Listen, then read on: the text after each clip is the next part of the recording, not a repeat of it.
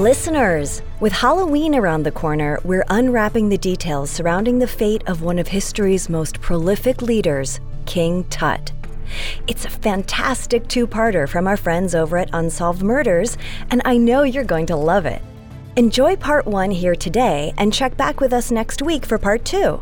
We'll be back in 2 weeks with an all-new episode of Dictators, but in the meantime, be sure to follow Unsolved Murders free on Spotify if you'd like to hear more of history's most elusive cases. Happy spooky season, Parcast listeners. I'm Wendy from Unsolved Murders. And I'm Carter. In honor of Halloween, we're inviting you to light a torch and descend into the tombs of ancient Egypt's most prolific figures, as Parcast brings you a special event called The Mummy's Curse. We'll be dusting off cobwebs and cracking open the coffins on 5 different shows. From conspiracy theories and haunted places to unsolved murders, unexplained mysteries, and rituals, we're excited to bring you history's spookiest and most adventurous tales. Ever wonder what happened to Nefertiti's lost tomb? Curious about King Tut's mysterious life and death? Want to explore Cairo's most haunted mansion or crack open the Book of the Dead? We're going to make like a mummy and unravel it all. In this episode, we're going further back in time than Unsolved Murders ever has before, to profile the pharaoh who became the world's most famous mummy, King Tut himself. Next week, we'll explore the sinister forces that may have sent him to an early grave. Due to the graphic nature of this murder case, listener discretion is advised. This episode includes dramatizations and discussions of murder, incest, and stillbirths. We advise extreme caution for children under 13.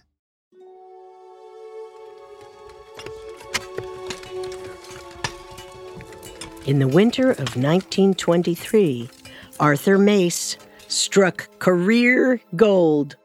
The conservator for New York's Metropolitan Museum of Art, he was stationed in Luxor, Egypt. It was an awesome job. Egyptology was all the rage in the US and Europe at the time. It was kind of like the 1920s equivalent of working on a Marvel movie. So imagine the rush of excitement he felt when he learned archaeologist Howard Carter had just unearthed a tomb filled with ancient treasure, and maybe even a mummy. Even better, Howard Carter was hiring help right now. Arthur Mace knew about Egyptian art, and he could work a camera, and most importantly, he was already in Luxor. He got the job, and he got to work, photographing the pharaoh's lost treasure.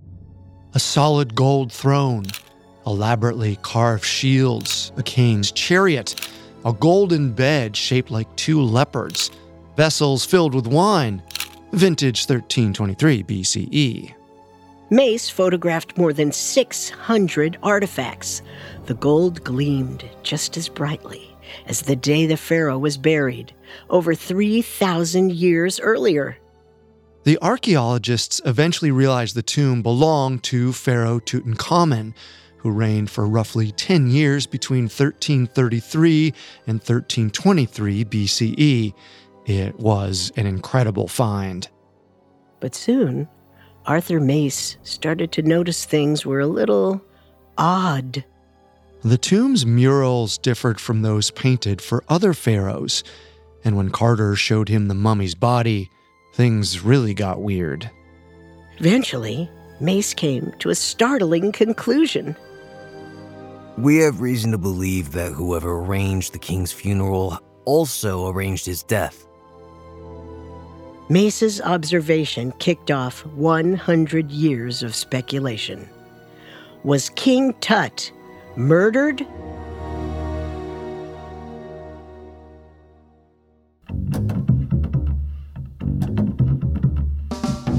This is Unsolved Murders, True Crime Stories, a Spotify original from Parcast. I'm your host, Carter Roy. And I'm your host, Wendy McKenzie. Every Tuesday, we dive into the world of a real unsolved murder and try to solve the case.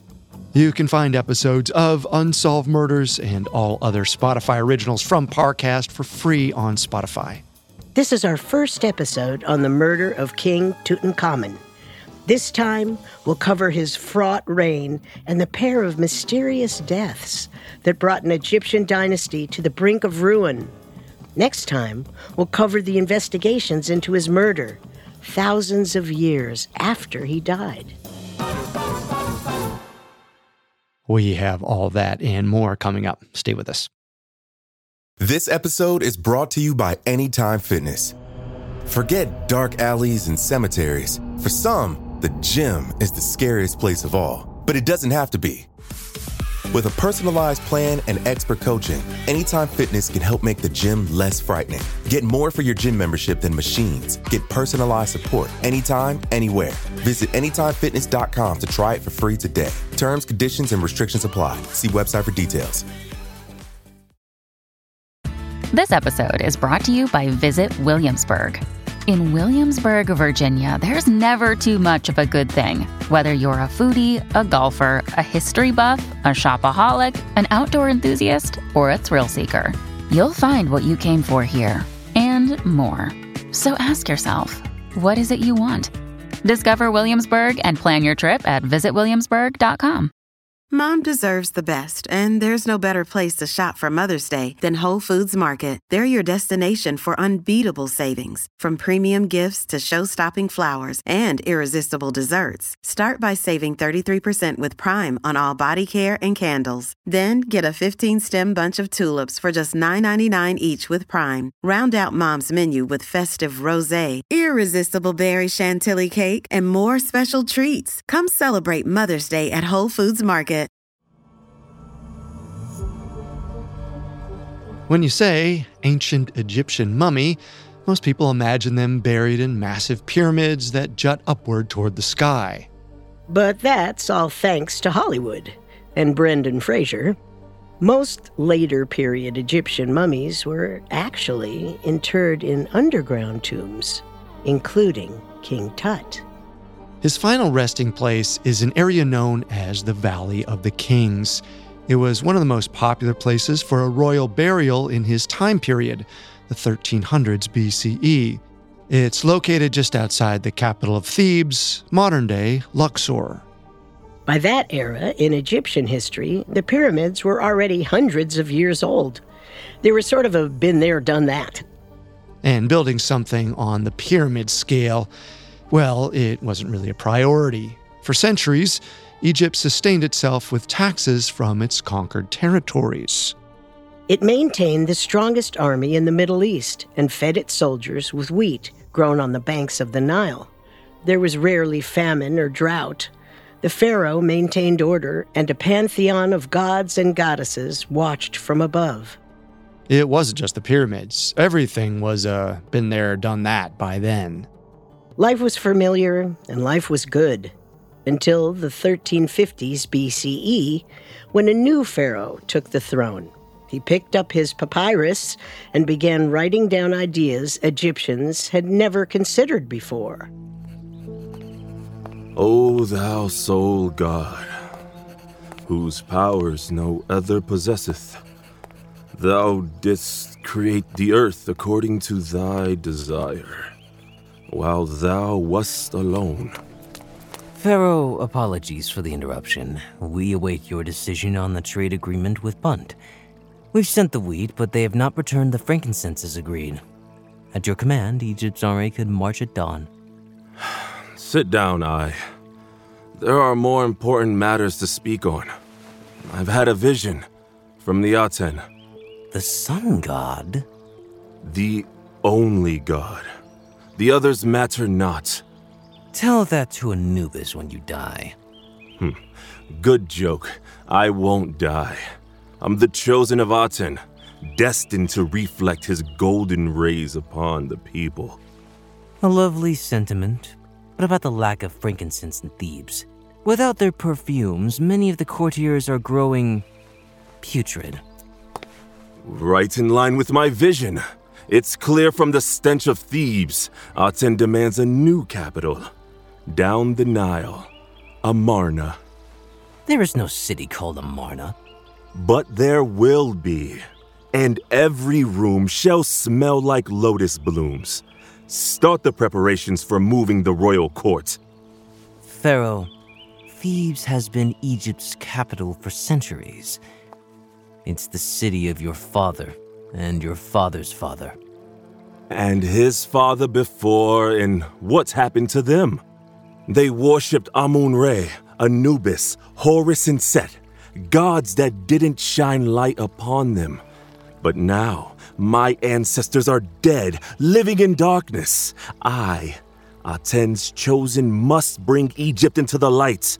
And who is the light of day but the Aten? So we're to forget the other gods? Forget all of them. It's one pharaoh, worshipping one god in his blessed city. We'll build it, and I shall never leave. I see. As for the broken trade agreement? I care not. You served my father well. You're in charge of it. Yes, go see to those rancid courtiers while I compose my new hymn to Aten. Off now. Yes, Pharaoh Amenhotep. One more thing, Call me Pharaoh Akhenaten. Amenhotep IV, or Pharaoh Akhenaten, as he dubbed himself, had absolute power. But he didn't want it. He refused to lead his army into battle and stopped all of Egypt's conquests. He let his advisors do the actual work of running a country and focused on something completely new: monotheism. Akhenaten believed he experienced religious visions from Aten, the sun god. In them, he was told to worship Aten, and Aten alone. And since he was the pharaoh, Akhenaten expected all of Egypt to change their religion along with him. The ancient Egyptians believed the pharaohs were descended from gods, and that made them the closest connections to the gods on earth, kind of like the Roman Catholic Pope, if he was also every member of the Italian parliament. During his reign, Akhenaten decreed that the entire country was changing their religion, effective immediately. Priests who'd spent their entire lives serving multiple Egyptian gods were told to forget all they knew and worship Aten alone. If they didn't, they'd lose everything. Meanwhile, Akhenaten formally changed his name and moved the capital city almost 300 miles up the Nile. He married the famous Nefertiti, and they had at least 6 daughters. And although Nefertiti received the title the king's great wife, she wasn't the only one. Akhenaten likely married at least one of his own sisters and had 2 sons with him, Smenkhare and Tutankhaten.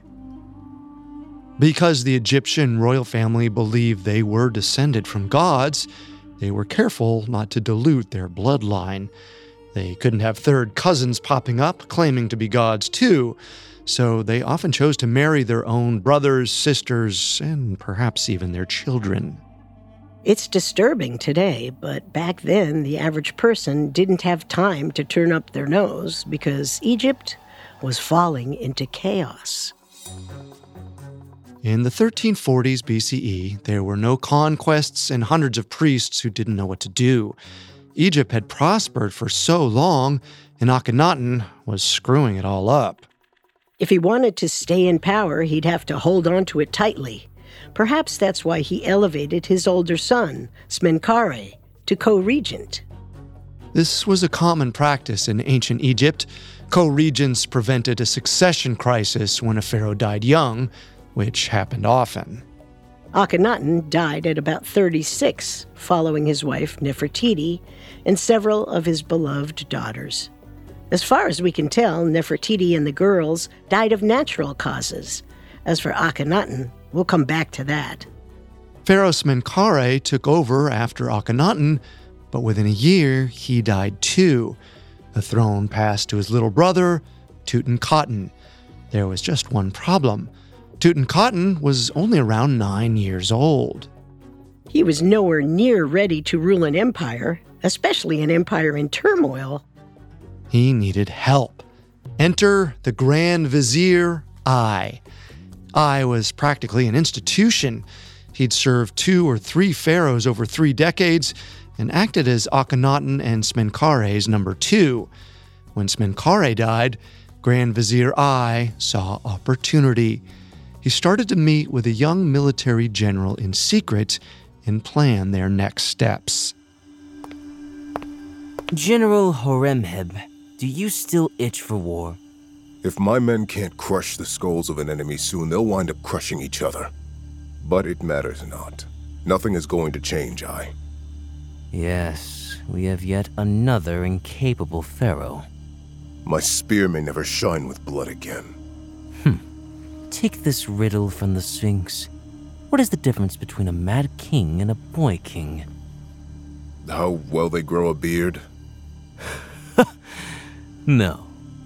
A mad king repeats whatever the gods tell him. A boy king repeats whatever the adults tell him. I see where you're going. Treason. Or blasphemy. Either one. Support my position in the new pharaoh's court, and the blood on your spear will never dry. You're certain the pharaoh will obey you? What if the Aten feels otherwise? The gods have led Egypt into our hands. Now we shall be their voice in his ear. How dare you speak of the old gods? Speak of them? I'll do more than that. I'll rebuild their temples by order of the pharaoh. The boy will forget his lunatic father, and Egypt will return to glory. It's thanks to men like you that Egypt has survived these years. My spear is at your command, Grand Vizier. Soon after the death of Smenkhkare, only one royal advisor was left standing in Amarna, Grand Vizier Ai. Together with General Horemheb, Ai plotted a return to the Egypt of his youth, back before Akhenaten sent the country into disarray. But Ai's path to power wasn't secure yet. He still had to deal with Akhenaten's other living child, a little girl named Ankhesenpaten. Now, according to Egyptologist Dr. Bob Breyer, Egyptian succession laws included a practice called heiress theory. Essentially, if the pharaoh was unable to produce a male heir, or if that heir died, then his eldest daughter's husband would become pharaoh. Ankhesenpaten was his only living daughter, so if Tutankhaten died, her husband would take the throne. Ankhesenpaten was only a few years older than her brother, though, and didn't have a spouse yet. The adults in charge didn't want her to marry outside of the family because that could lessen their power.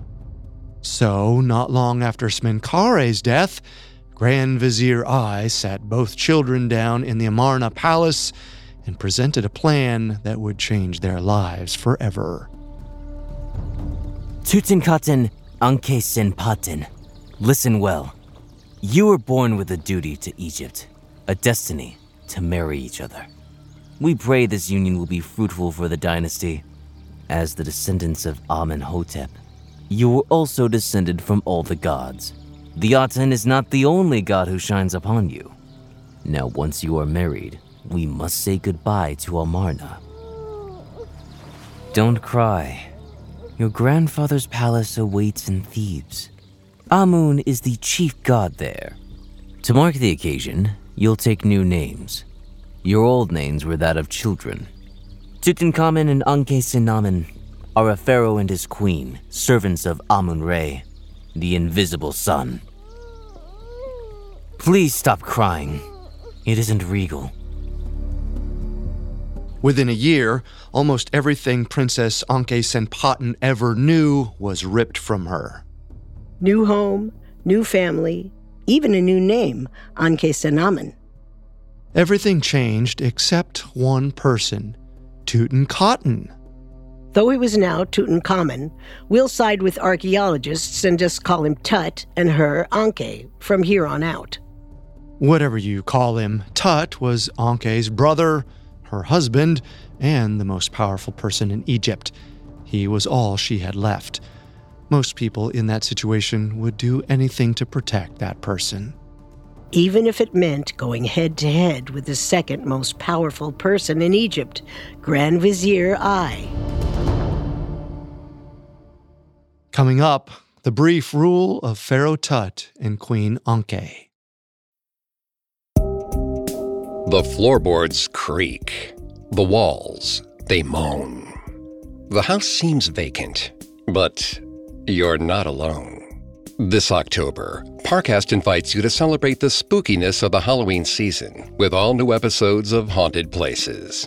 From an infamous murder farm in Indiana to the ghostly tombs and palaces of ancient Egypt, visit the world's most haunted destinations and find out what happens when a soul leaves the body, but doesn't leave the grounds. Enjoy new episodes of Haunted Places all month long, free, and only on Spotify.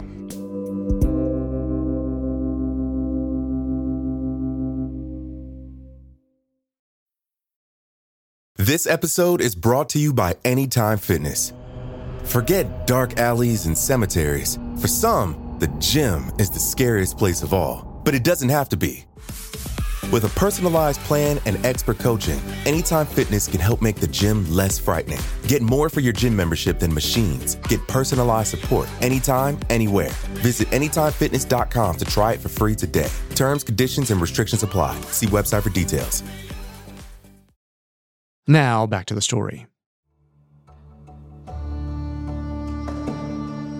In the 1330s BCE, Egypt was in a period of cultural recovery. After almost 2 decades under the rule of Akhenaten, the country was returning to normal. Sort of. Akhenaten's last surviving son, Tut, was now pharaoh. He married his half-sister, Anke, who was also a kid. With their incestuous child leaders nominally in charge, Egypt re-embraced its old culture. In the eyes of Grand Vizier I, the empire was only getting better. It helped that he had essentially taken over the country. He even moved the royal children to his old hometown, Thebes. It had been the home base for centuries of pharaohs before Akhenaten's revolution. And the move felt permanent. Not long after they arrived, construction began on Pharaoh Tut's tomb. He would be in Thebes for the rest of his life and afterlife. To his credit, I made vast improvements to the nation. People were happy to have the old gods and festivals back. Maybe because these festivals often provided free food and entertainment. In one ceremony that ensured the life-sustaining floods of the Nile, Pharaoh Tut and Queen Anke acted out the mythical love story of Isis and Osiris. The performance was complete with a boat journey down the Nile. But Isis and Osiris weren't the only gods brought back. Tut was identified with Horus in other ceremonies, and of course, the new names for him and his wife honored Amun-Re, the chief god of Thebes. Notably, Amun means invisible, and Re means the divine sun. Considering their father's favorite god, the Aten, was also a divine sun god, the message couldn't be clearer. Akhenaten's reign was over. Those 2 decades of monotheism were just a fluke, and the Aten was hidden from the public. Who didn't really seem to mind. Early in Tut's reign, Egypt won a war against Nubia and gained access to land, precious stones, and people to enslave. The country was wealthy again. General Horemheb couldn't have been happier. Not everyone took this change easily, though, especially the 2 royal teenagers. What's wrong, Tut? Nothing. Lies? You haven't slept well all week. Do I look tired, Anke? No, but I hear you pacing through the wall at night. You hear guards and servants. Maybe a concubine. They pet softly. They're Thebans. You walk like an Amarnan, stomping like you have something to say. Sorry to wake you. I didn't realize you were so attuned to me. Sometimes I wonder if I'd be better off stomping in Amarna. Go on.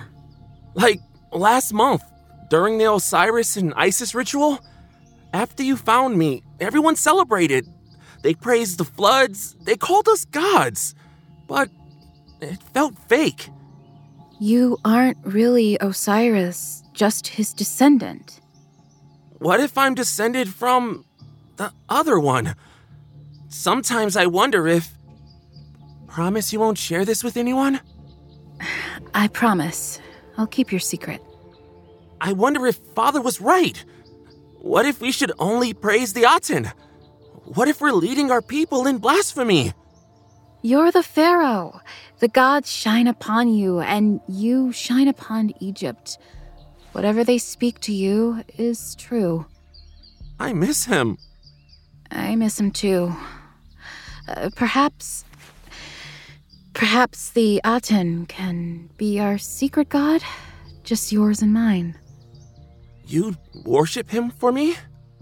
I'd do anything for you. Because you're the Pharaoh. Yes, I'm your Pharaoh.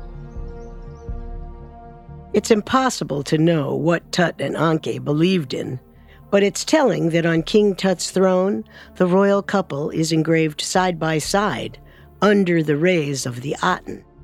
The throne doesn't feature any other gods. But it does feature Anke's hand on Tut's shoulder. They're posed like two people who care for each other. And this isn't the only relic of a couple in love. Other artifacts show Anke's adoring gaze as Tut shoots an arrow, her smile as he catches birds, both of them feeding each other. They seem inseparable, like the arranged marriage had turned into a love story. Now, some might say that could all be PR, but many of these items are documented as gifts from Anke to Tut. They weren't made for public display. They were just for Tut, though it probably felt like everything was just for him. All of Egyptian culture revolved around him, from religious ceremonies to wars to the very passage of time. Each new year was marked by how long the latest pharaoh had reigned. It's like how some people refer to years as AD and BC, but each pharaoh was a new Jesus Christ. Eventually, this treatment probably went to Tut's head. It certainly would for most people, and even if it didn't, teen rebellion likely set in once he realized that other people were making all the decisions for him. Throughout his reign, Tut's major disciples remained his Grand Vizier Ai, who functioned effectively as a regent, and General Horemheb, who led the military. The Hittites have held Kadesh in their wretched grasp for far too long. With doubled army rations, we can remove their ugly fingers from our rightful lands for good. Horemheb, I have an idea. What if, instead of waging war, we let them burn themselves out fighting other enemies? Then we don't need to reallocate any of the grain stores. Give up the fight? The Hittites control Kadesh because your father allowed them to do it. Mind you, if we don't attack, they will grind all of Egypt into the dirt, including its pharaoh. They didn't grind my father into the dirt. Your father was a grown man who inherited a stable nation. You, on the other hand... I am a man as well!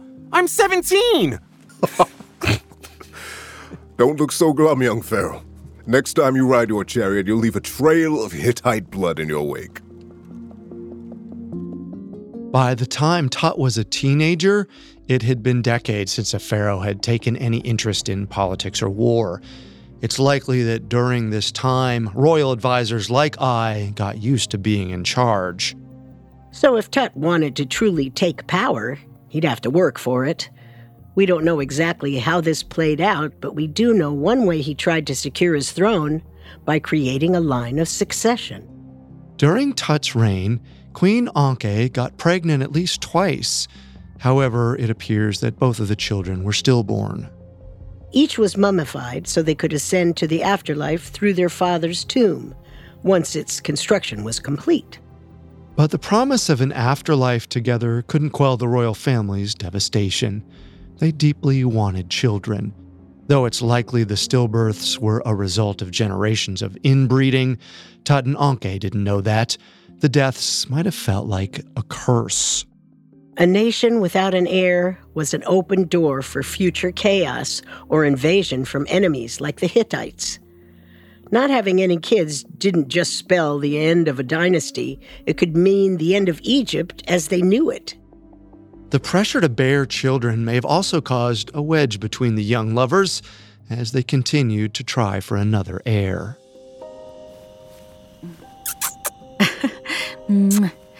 My husband, you must worship Osiris tonight before we begin. Osiris? We never worship Osiris in private. And that's why he punishes us.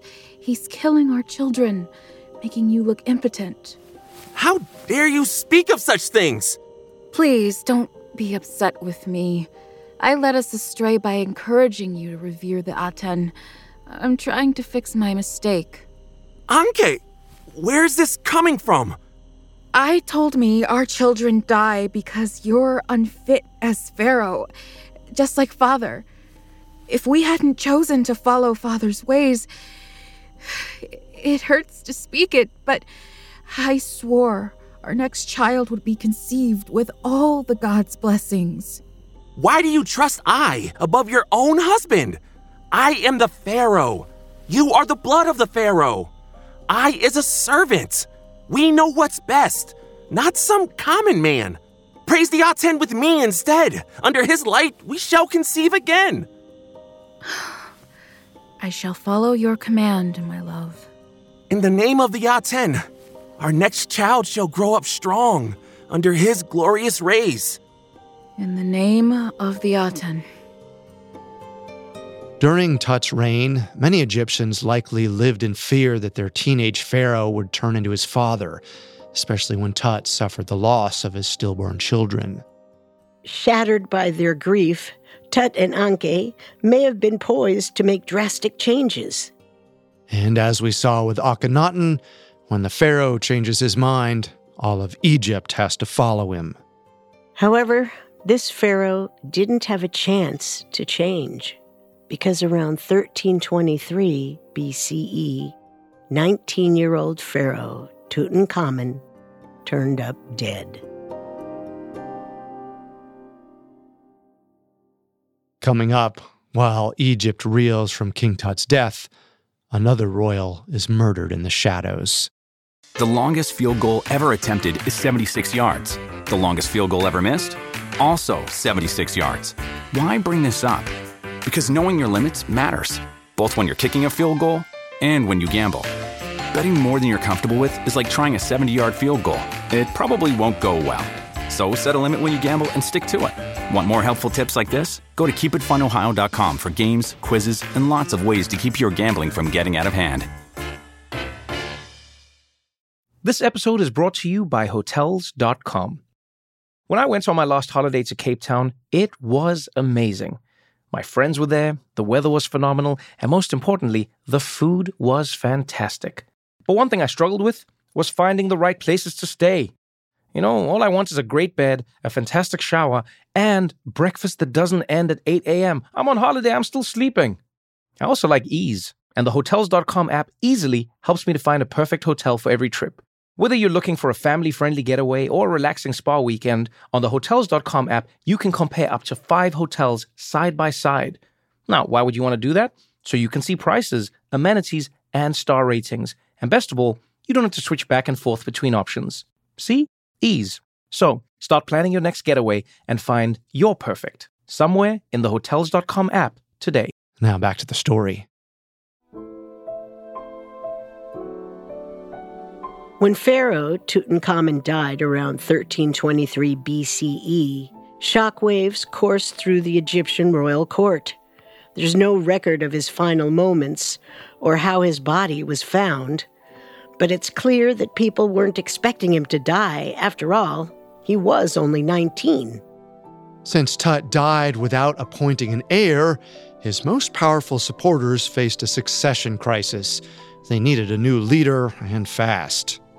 Traditionally, the new pharaoh completed certain rituals as part of his predecessor's burial to ensure a smooth transition of power. So, if they didn't pick a new king soon, Tut wouldn't get a complete funeral. There was one saving grace, the 70-day mummification process.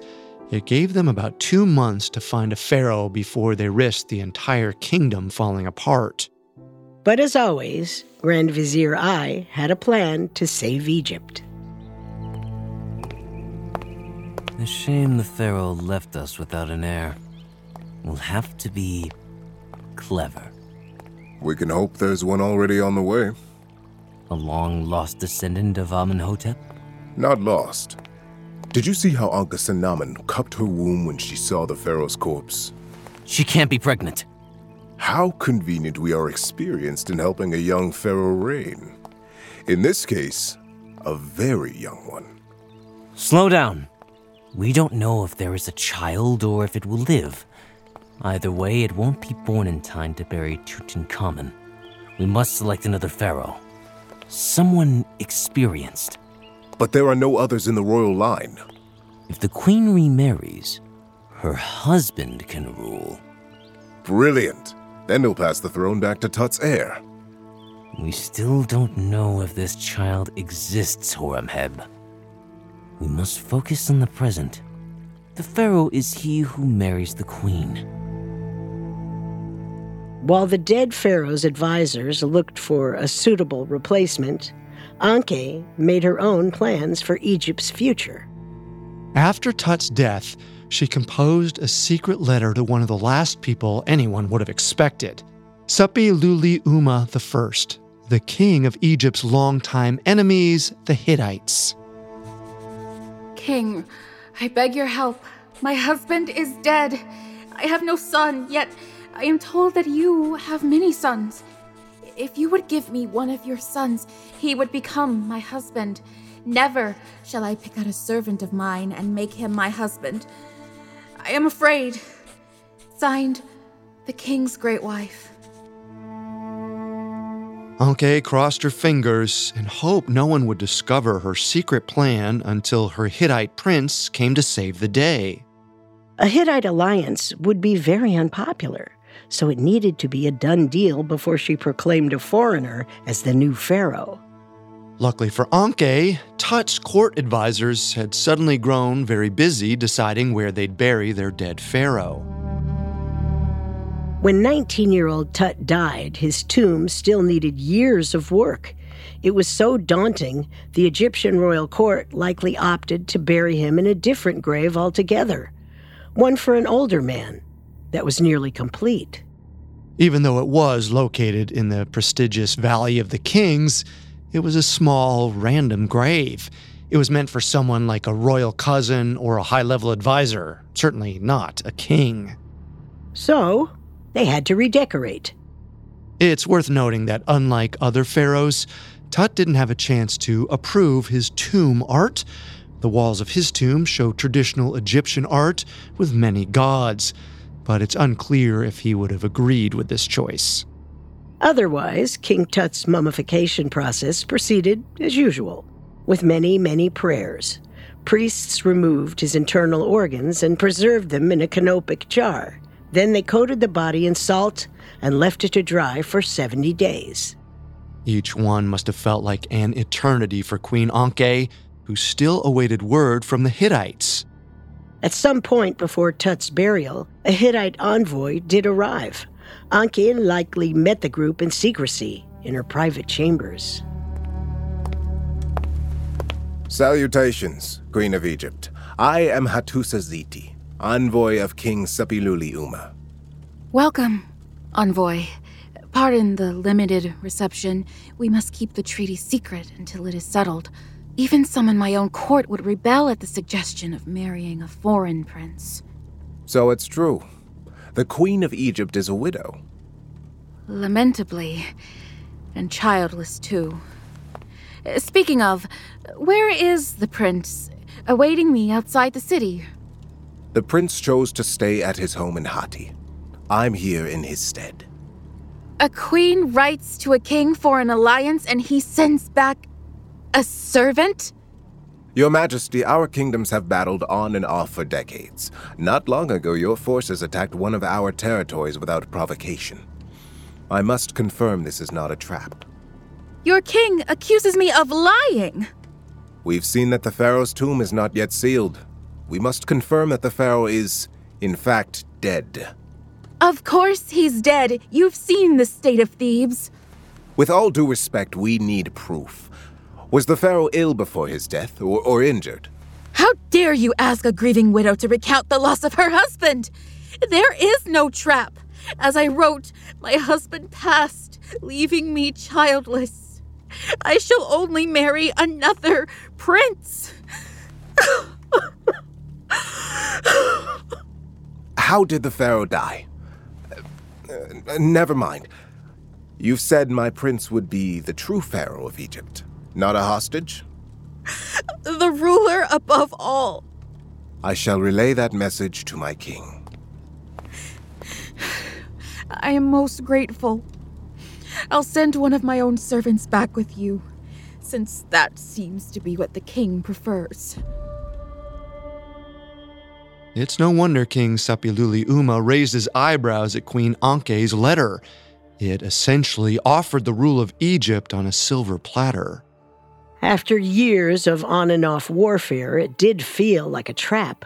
But once they returned to Hatti, the pair of servants convinced King Sapiluli-Uma that the Queen Anke was serious. The king chose his fourth son, Zenanza, to be the new king of Egypt. For a fourth son in the ancient world, he'd hit the lottery. His older brothers had already claimed the future throne of Hatti and the best viceroyships, but now Zenanza would go from being a minor royal in one country to absolute ruler in another. Who cared if the woman he was about to marry didn't even know his name yet? She was a queen, and she'd be thrilled when he arrived. Zenanza's party hit the road from Hatti to Egypt.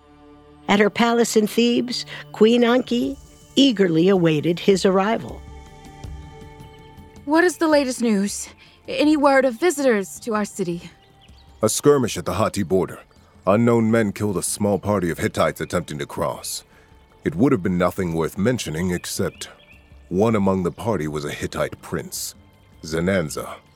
Zenanza, a son of Sapiluli-Uma? Yes, he died in the skirmish. I've written to the king to smooth it over. And I'll brief my armies this week, in case of retaliation. The prince was making his way into Egypt, and then he died? Foreign royals are murdered all the time. We need to find out who killed him and punish them. I won't stand for this in my kingdom. I see what's wrong, Queen. This isn't about the foreign prince dying, but your husband. Yes, that's all that's upset me. I'm very emotional over my dead husband. Remind me, how did my father die? I was such a young child, I struggle to recall. The gods simply said it was his time, just like our glorious Pharaoh Tut and that meaningless Hittite prince. Odd that the gods never say it's your time, Everyone else around you seems to die when it's most convenient. Indeed. The gods must have a grand plan for me. With the murder of the Hittite prince Zenanza, Queen Anke's plan was shattered. This may have been her breaking point. She'd lost all of her siblings, her parents, her husband, their 2 children, and now her fiancé. It was almost as if someone was out to kill off the entire 18th dynasty. At this point, Anke may have worried her life was in danger too. She didn't have a husband or a fiancé. Her country had no ruler, and war with the Hittites felt inevitable. She knew if she didn't find out who killed the prince, there was no stopping the king from retaliating. But what Anke may not have known was that the clues to who murdered Zenanza might be in someone else's grave. Her husband's. Over 3,240 years later, Howard Carter's team of archaeologists finally finished removing the limestone chips that blocked the passageway to King Tut's burial chamber. Over the next few weeks, men including Howard Carter and Arthur Mace were some of the first to see the colorful murals decorating the tomb's walls. Osiris, Isis, Amun-Re, all the gods are here to send this pharaoh to the afterlife. Have we confirmed this one's a pharaoh? That's what we're telling Lord Carnarvon. Fair enough. I'll just keep my mouth shut and take pictures. Well, I'll be He really was a pharaoh. Look at the crown. And there, we have his successor. And there, the scarab beetle. Anubis. That's their god of the dead. I know who the Egyptian gods are. I work for the Met. Then I won't tell you about... Wait a minute. Does something strike you as odd about all of this? The amount of grave goods is astounding. And the preservation. Not that, no. There's not one image of this pharaoh with a wife.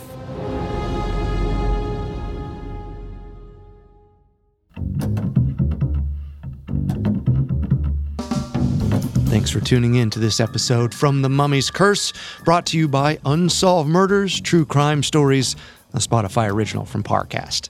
For part 2 of the murder of King Tut, tune in next time to Unsolved Murders.